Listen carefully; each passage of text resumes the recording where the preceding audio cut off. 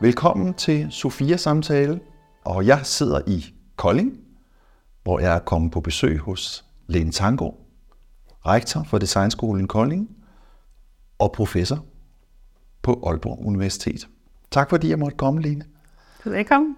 Og Lene har sagt ja til at tale om dannelse i vores serie, som jo hedder Samtaler om dannelse. Og hvad er dannelse for noget, Lene? Det er sjovt, fordi jeg har lige fået en bog ind ad døren, som ligger heroppe, som hedder Det skal kendes. Dannelse som kommunal vej og vision.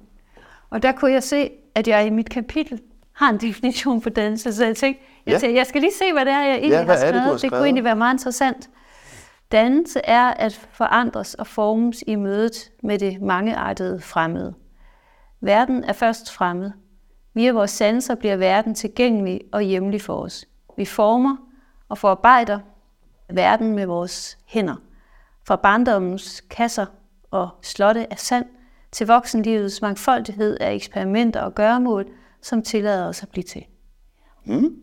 Så man kan sige, min sådan forståelse af dannelse, så er det jo meget forhold mellem sig selv og omverdenen, og for barnet sandkassen, hvis vi skal blive der, og for den voksne måske nogle andre typer af steder, hvor vi eksperimenterer med verden, og på den måde former verden og selv får form. Ja. Selv bliver til. Ja. Det er det forhold, jeg er optaget af. Ja, det lyder smukt, og jeg hører mange ting i din definition. Er det rigtigt hørt, hvis jeg siger, at jeg hører hånden før ånden? Ja, det er helt rigtigt. Det har jeg jo igennem hele mit virke været optaget af, fra jeg lavede min Ph.d. på erhvervsuddannelserne. Det gjorde jo, at jeg vil ikke sige, at jeg opdagede hænderne, fordi dem jeg selvfølgelig godt fandtes inden da, men jeg blev enormt opmærksom på, hvor afgørende det at forarbejde materialer er for dannelsen af verden. Jeg havde jo læst psykologi 5 år der, og var jo blevet opslugt af en sådan meget teoretisk verden. Jeg var meget tekstbehandler. Det er jo selvfølgelig også, tekster er jo også materialer, vi former verden med, men det her med altså skabe ting, det blev jeg virkelig opmærksom på via mit studie af erhvervsuddannelserne. Og er jo også inspireret af din læge med hendes fokus på, at vi ofte undervurderer håndens arbejde. Og at vi på den måde kommer til os at negligere væsentlige dele af vores erfaringsverden. Ja, i vores forståelse af, hvad viden er. Så dannelse, det er ikke et vidensprojekt først og fremmest. Det er et verdensprojekt, et sanseligt projekt i en eller anden forstand. Ja, og det er også en vidensform, vil jeg sige. Ja. Vi lærer også verden at kende, opnår kendskab til verden, og vi opnår kundskaber om verden, og dermed også viden ved at erfare den helt fra vi som små børn håndterer verdens genstande uden at have sprog for det, og til vi så begynder at sprogliggøre. Ja, men er det ikke sådan, jeg tænker forskellen på at få noget at vide om verden, og også at mærke verden, det er, at når man får noget at vide om verden, så er der nogle andre, der har mærket verden og skabt noget viden, som man så får at vide. Ja. Når man mærker verden, så skaber man sin egen viden. Ja, det tror jeg godt, du kan sige. Et barns opvækst er det jo en dialektik, fordi barnet mærker noget, eller siger, hvad er det? Og så er det jo både den sanselige, og så den mere ikke så sanselige måde at erfare verden på. Det er jo hele tiden en vekselvirkning. Ja. Og det er svært at forestille sig, at vi bliver vidne om noget uden den vekselvirkning konstant. Men i den vestlige kultur har vi bare opprioriteret at fortælle om verden, også i vores uddannelsessystem. Og der har vi nok brug for at igen forstå, at det også er den konkrete håndtering af verden, der er afgørende. Ja. Det var den ene ting, jeg hørte i din definition. Det var det der med at mærke og hånden, der erfarer. Og den anden ting, jeg hørte, det var, at du brugte ordet at dannes. Ja. Altså i en passiv form, ligesom altså noget, der sker med en. Men jeg tænker, er der ikke også en aktiv komponent i dannelsen, altså nogen, der danner? Jo, det er der. Jeg synes, man kan kritisere dannelse for mange ting. Det kan både være sådan noget, vi putter alting ind i, vi ikke kan finde ud af at give sprog på en vis og så videre. Men dannelsesforhold sætter os i forhold til verden, og på den måde bliver man også opmærksom på, at det ikke alene mig eller dig eller det enkelte menneske, der er aktiv. Det er verden også. Så vi formes også af noget andet end os selv. Og det er derfor, det står så centralt. Fordi der er så meget af vores kultur, der beder mennesker om hele tiden at skabe selv, og definere sig selv, og sætte sine egne mål, og lave en strategi. Og i det meget aktive sprog, der overser vi nogle gange, at der er jo også noget uden for os selv, som vi formes af, og som vi ikke altid er herre over. Altså jeg plejer at bruge det som eksempel med et manuskript, ikke? Altså vi skriver måske selv vores manuskript og vores livsmanuskript, men nogen har givet os sproget, før vi selv kom ind i verden. Så det er ikke alt, vi selv bestemmer. Og det synes jeg er så afgørende at forstå i dag. Fordi jeg tror, at noget af den lidelse, vi nogle gange erfarer, den mistrivsel, vi taler rigtig meget om, det er meget komplekst, men jeg tror, at nogle gange det har at gøre med, at vi kommer til at give os selv skylden for ting, som vi måske ikke altid selv er skyld i. Når noget går skævt, eller når vi ikke lykkes med noget.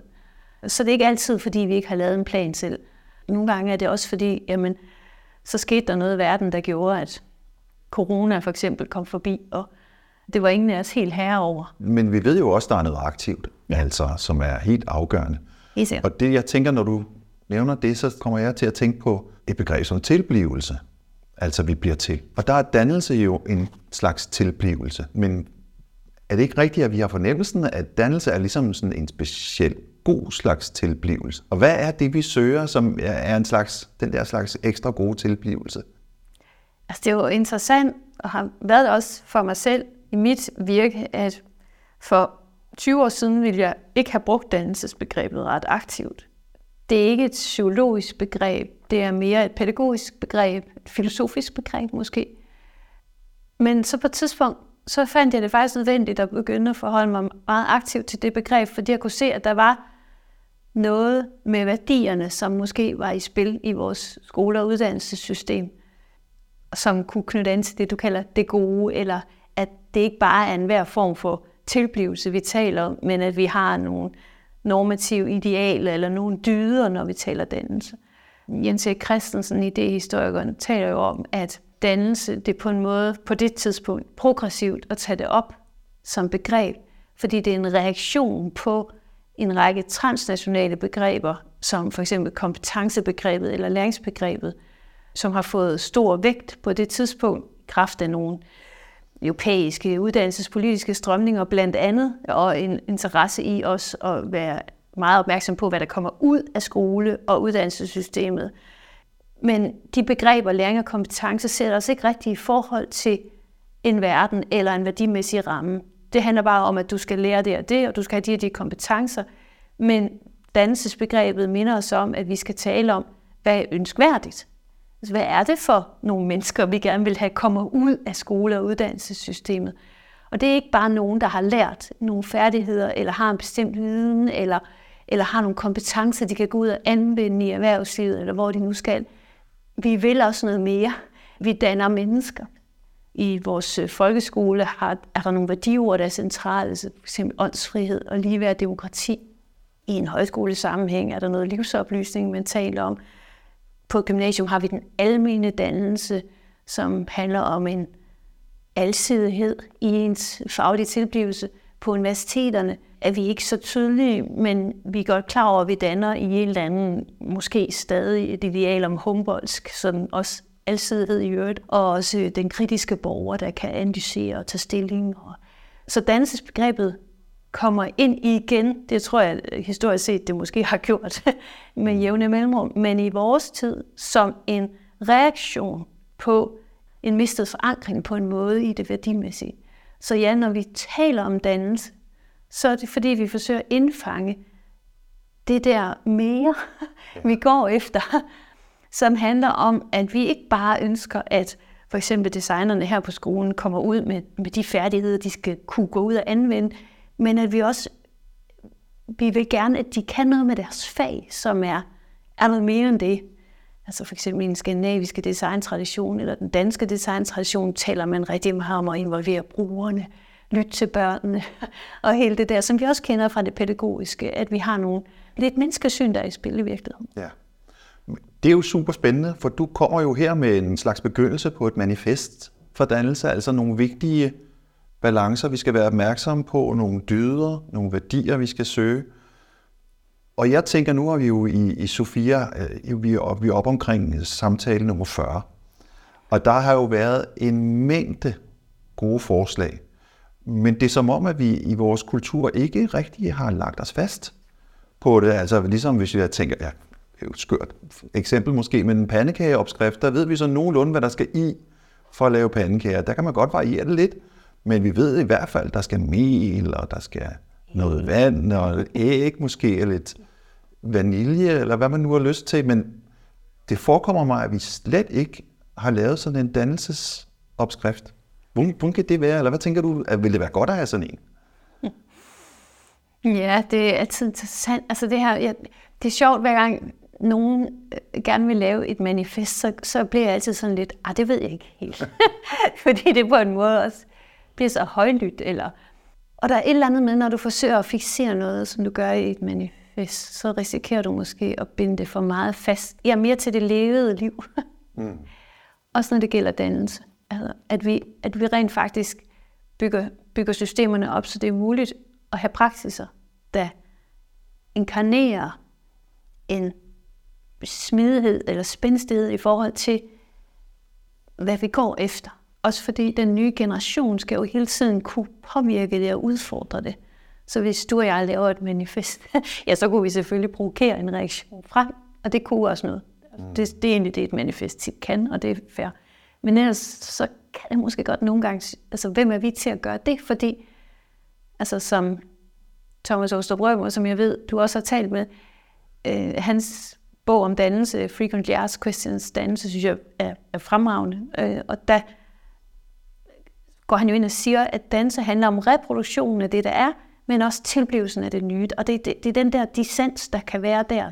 Den er mere vigtig, end at manifestere det i en bestemt forståelse. Er det vigtigere at være i gang med noget, der er vigtigt og oprigtigt og godt, end at være optaget af, om det er dannelse? Lærke Kranchang, hun udfordrer Thomas og jeg på det her med dannelse. Det gør hun ret vedholdende. Og al respekt, Lærke, du ved, jeg nogle gange bliver ret mopset, fordi jeg synes, hun er god. Jeg synes ikke, hun læser os rigtigt. Men det er alligevel en interessant samtale. Fordi Lærke siger, og det gør hun med inspiration hos Birsta, at dannelsesbegrebet, det ligesom bliver et tilpasningsbegreb. Og jeg svarer hende så, det er det altså ikke i vores forståelse, fordi der har vi netop den der betoning af, at dannelse handler om tilblivelsen af det nye, hvor vi ikke fikserer i reproduktionen, hvor vi tillader dissens, kritik, at nogen udfordrer. Det er der spændstigheden ligger i dannelse. Men jeg synes alligevel, hun har en pointe. Risikoen er, og jeg mener ikke, at Svend og Thomas og jeg i vores forståelse af det ligger der, men risikoen er, at det kan blive et tilpasningsbegreb. Altså et begreb, man vil bruge til at slå nogen i hovedet med. Eller ligesom sige, at du er ikke dannet på den rigtige måde, fordi her har vi ligesom, det er det her, vi går efter. Det er ret meget modstrid til det, jeg vil kalde den danske pædagogiske tradition, hvor det her med selvstændigheden står så stærkt. Altså det gamle 13-tal var jo et selvstændighedskarakter. Det var jo den originale selvstændige præstation, som var næsten uopnåelig. Men som alligevel satte et ideal for, hvad det er, vi gerne vil have vores studerende, vores elever i skolen, kommer i nærheden af, fordi at vi bygger samfund på det. Mine medarbejdere her, deres evne til at tænke selv, er fuldstændig afgørende for, at vi kan nå det, vi når. Hvis det var mig, der hele tiden skulle diktere, så ville vi blive dummere og dummere. Ja. Når jeg hører det, du fortæller om Lærke og jeres dialog der, det er som om uenigheden også bunder i, at I ikke er helt enige om, hvad begrebet indeholder. Ja. Altså hvis vi nu sagde, at vi kan kun tale om dannelse, hvis vi taler om et dannelsesideal, en dannelsespraksis og en dannelsesnorm, hvor der er en levende kritik i gang, så det har sin egen destabilisering. Hvis vi sagde, at det var udgangspunktet, jamen så er det jo ikke et tilpasningsbegreb. Nej. Hvis dannelse uden kritik ikke er dannelse, så har vi jo løst den. Ja, jeg kan godt høre. Men hvad vil du så formulere så på linje 1 i det manifest? Hvad vil du? Hvad der skulle stå på? Ja. Jamen, dette manifest er under konstant revision. Det vil være linje 1, ikke? Jo. Det vil i hvert fald kræve det, tror jeg. Ja, det var noget af det, jeg talte med Thomas Åstrup Rømer om. Det var jo, vi talte meget om kritik, jo selvfølgelig. Fordi vi lever i en tid, hvor der er blevet mindre plads til kritik. Kritik er efterhånden blevet lig med krænkelse. Altså hvis man er kritisk, så er det næsten en fornærmelse. Og det tror jeg, at vi er mange, der har oplevet på vores institutioner, at hvis man har en faglig kritik, så bliver det taget som, at man forstyrrer, eller man krænker, eller man... Nu sidder jeg jo i Danmarks Forsknings- og Innovationspolitiske Råd, D4, som nyt medlem siden maj måned. Men D4 lancerede en rapport her i sommer, som understreger den pointe der. Fordi at det er en rapport, der viser, at det er rigtig mange medarbejdere på universiteterne i Danmark, som oplever ikke at kunne udtrykke kritik. Der rejser D4 et flag og siger, at det er problematisk, fordi det er ret afgørende i den akademiske tradition, vi har, at man tør sige imod, selvfølgelig på en ordentlig og super måde, men og med, altså velbegrundet. Men det er sådan, vi udvikler ny viden. Og derfor er det jo problematisk, hvis vi får sådan en antikritik-kultur på vores institutioner. Og den kan have mange varianter.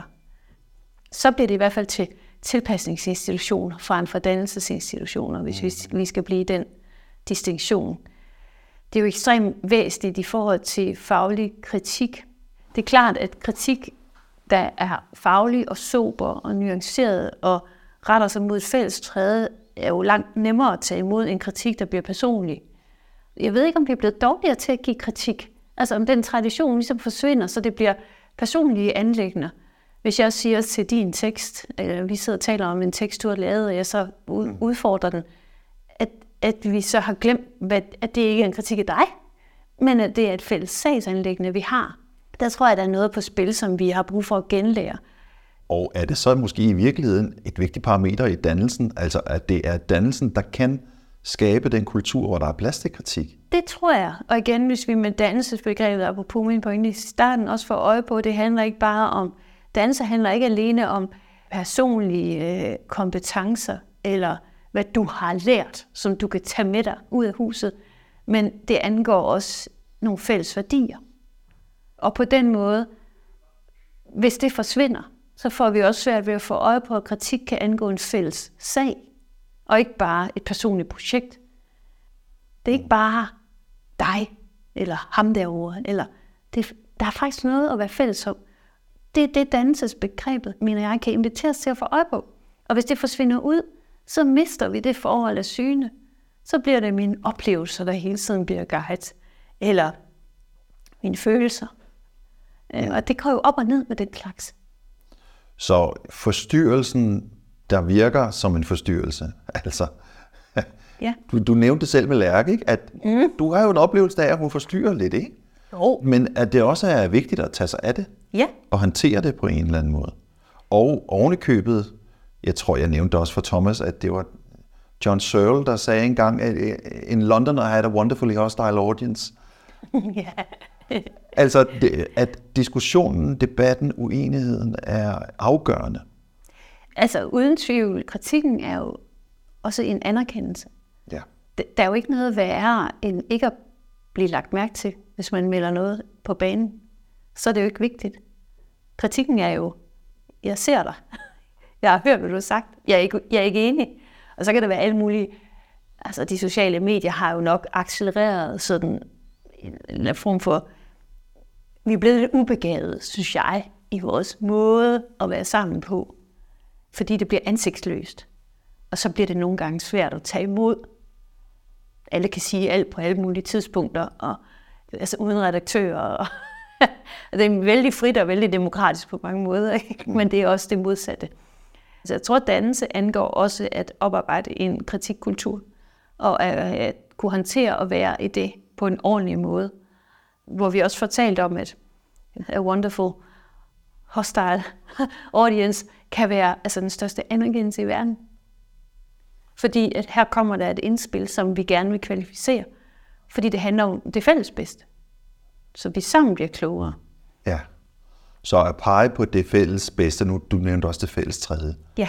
at det er underbelyst i vores samtid. Ja. Føler du, at du som rektor har et frirum i dit rektorat? Altså har du en mulighed for at give plads til modstand? Det er et ideal for mig, at folk ikke oplever det med mig, men at de oplever, at de selv gør ting. Og det kan nogle gange, det tror jeg faktisk nogle gange kan være svært for. Altså, hvorfor kommer rektor ikke og bare lige så laver en plan? Men det er fordi, det er helt bevidst. Altså. Og det har det været lige fra starten, at jeg vil skabe sådan en boblende, skulle være mange stemmer, der kom frem. Jeg tænker, at det vil da være virkelig vigtigt egentlig at udbrede kendskabet til det, du fortæller der, fordi når jeg taler med skolelærere, så er det jo tit også en fortælling om, at min frihed er helt forsvundet. Jeg er spændt op mellem de krav og de forventninger, den der og forældregruppen og børnene. Men så tænker man, rektor, ja, hun er fri. Hun kan bestemme. Ja. Nej. Men du er jo i lige så høj grad som skolelæreren egentlig spændt op. Jo. Så det er en samskabelsesproces, der er i gang, hvor vi er en del af det. Ja, og det er noget af det, jeg har lært som rektor, tror jeg nok. Det er, at ja, der er rammer, og ja, der er begrænsninger, og ja, der er nogen, der vil alt muligt.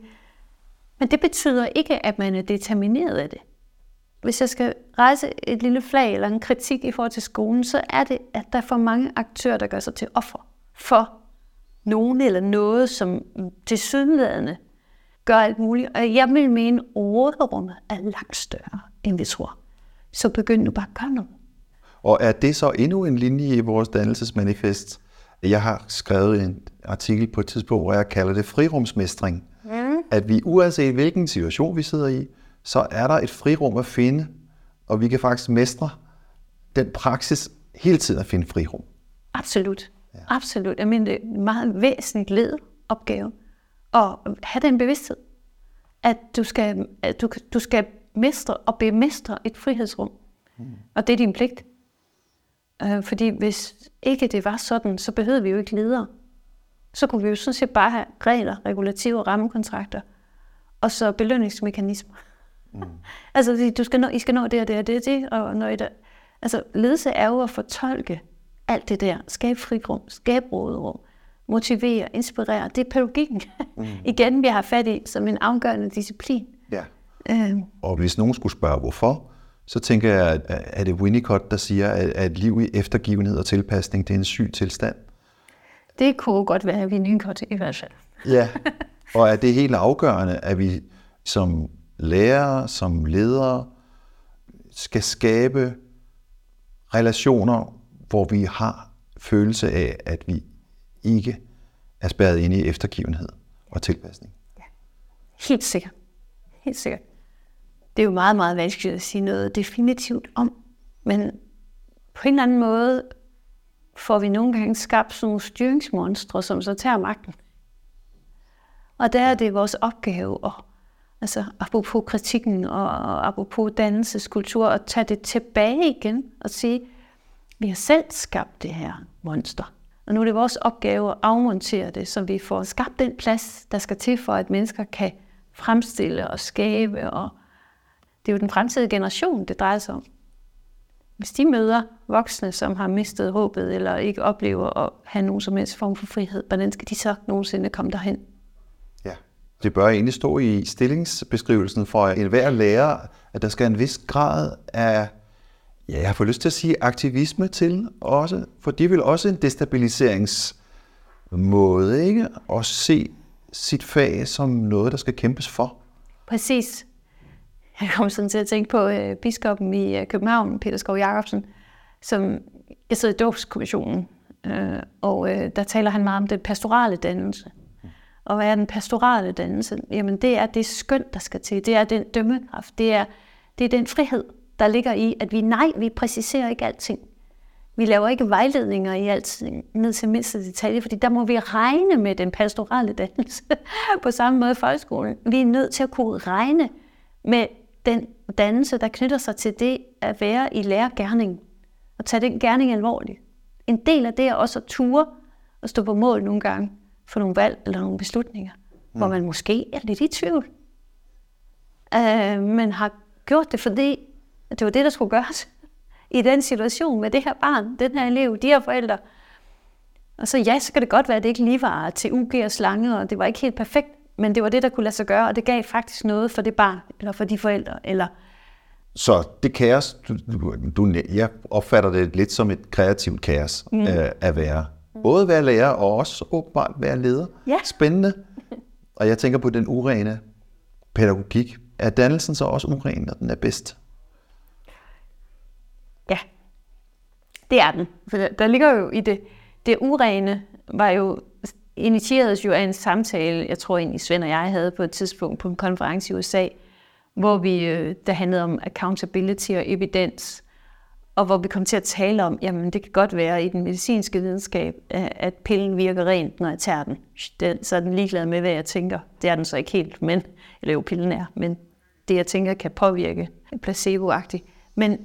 Men hvor vi kom til at tale om, at pædagogikkens metoder er per definition urene, fordi de er altid forvaltet af den konkrete lærer, som står med den konkrete klasse, og det konkrete indhold i dagens time, om det er Blichers noveller, eller Karen Blixens forfatterskab, eller fotosyntesen, eller... Så ja, dannelsen vil være uren, fordi du kan... Altså, det er jo også der, hvor jeg så tænker, det der manifest, det er der, hvor jeg gerne vil have det første linje skal være, det her kan laves op, ikke? Fordi det der, det urene ligger. Dannelsen vil altid være partikulær, ske her og nu, samtidig med, at den er guidet af nogle normative idealer, fordringer og noget, vi gerne vil, som ikke altid er partikulært, men også er fælles. Det er det urene i det, ja. Det finder sted. Vil det give mening at sige, at skolen begynder i klasseværelset, i syntesen mellem lærer og elev? Den begynder ikke på ledelsesgangen? Eller i rammeaftalen? Eller i... Absolut. Altså absolut. Når vi har ledelse, så er det fordi, vi også er nødt til at have en arbejdsdeling på nogle områder. Sige, nogen skal sende rapporterne ind, eller nogen skal skrive dem ned, eller hvad det nu må være. Men du har masser af skoleledere, uden der kommer skole ud af det. Yeah. Så det må jo begynde altid med eleverne. Og der findes ikke undervisning, uden der er en lærer. Så ja. Hvorfor er det så sådan, at der er mange lærere og mange elever, der føler, at de bliver spurgt til allersidst, hvis de overhovedet bliver spurgt, om hvordan tingene skal foregå? Hvis det er sådan, at skolen i virkeligheden begynder i klasseværelset med det, som Thomas Åstrup Rømer kalder syntesen, mellem den urene syntese mellem lærer og elev. Kunne man forestille sig en skole, hvor det hele tiden galt om at lytte til det, der foregik der? Ja, det vil jeg da håbe, at det er sådan, det foregår. Det vil jeg virkelig håbe, for det er svært at forestille sig, at det kan lykkes uden. Og det er måske derfor, det der styringsparadigme, som måske har taget overhånd, kan måske forklare noget af det, der ikke lykkes så godt lige nu. Nogle steder, ikke? Hvorfor er det blevet sådan? Altså, vi har jo haft, i hvert fald i den offentlige sektor i Danmark, en meget, meget stærk sådan ledelsesdiskurs de sidste 20-30 år. Altså, der har været enormt meget tiltro til uddannelse af ledere, til ledelsesmetoder. Vi har fået også måske nogen vil sige af gode grunde en strammere styring. Ja, i hvert fald kan jeg huske nogle samtaler med Claus Hjortdal, formand for Skolelederforeningen, som sagde på et tidspunkt til mig, at vi skal aldrig tilbage til 80'ernes skole længere. Det var den skole, jeg gik i, så det er sådan, nej, det skal vi tydeligvis ikke. Men hvad var det, vi ikke skulle tilbage til? Det var måske en eller anden fornemmelse af, at det blev sluppet løs lidt for meget i en periode. Og nu er vi måske et sted, hvor vi siger, nu har vi måske strammet lige rigeligt. Så der er brug for, fordi den dannelse, den pastorale dannelse, hvis jeg lige må bruge i skolen, er fuldstændig afgørende for, at skolen kan blive ved med at være et dannelsessted, en dannelsesinstitution. Og derfor er det nødt til at være sådan, at den enkelte lærer, pædagog, elev i skolen oplever, at det er også vores projekt. Det er ikke bare nogen andres projekt. Tak, Lene. Selv tak. Det var en fornøjelse.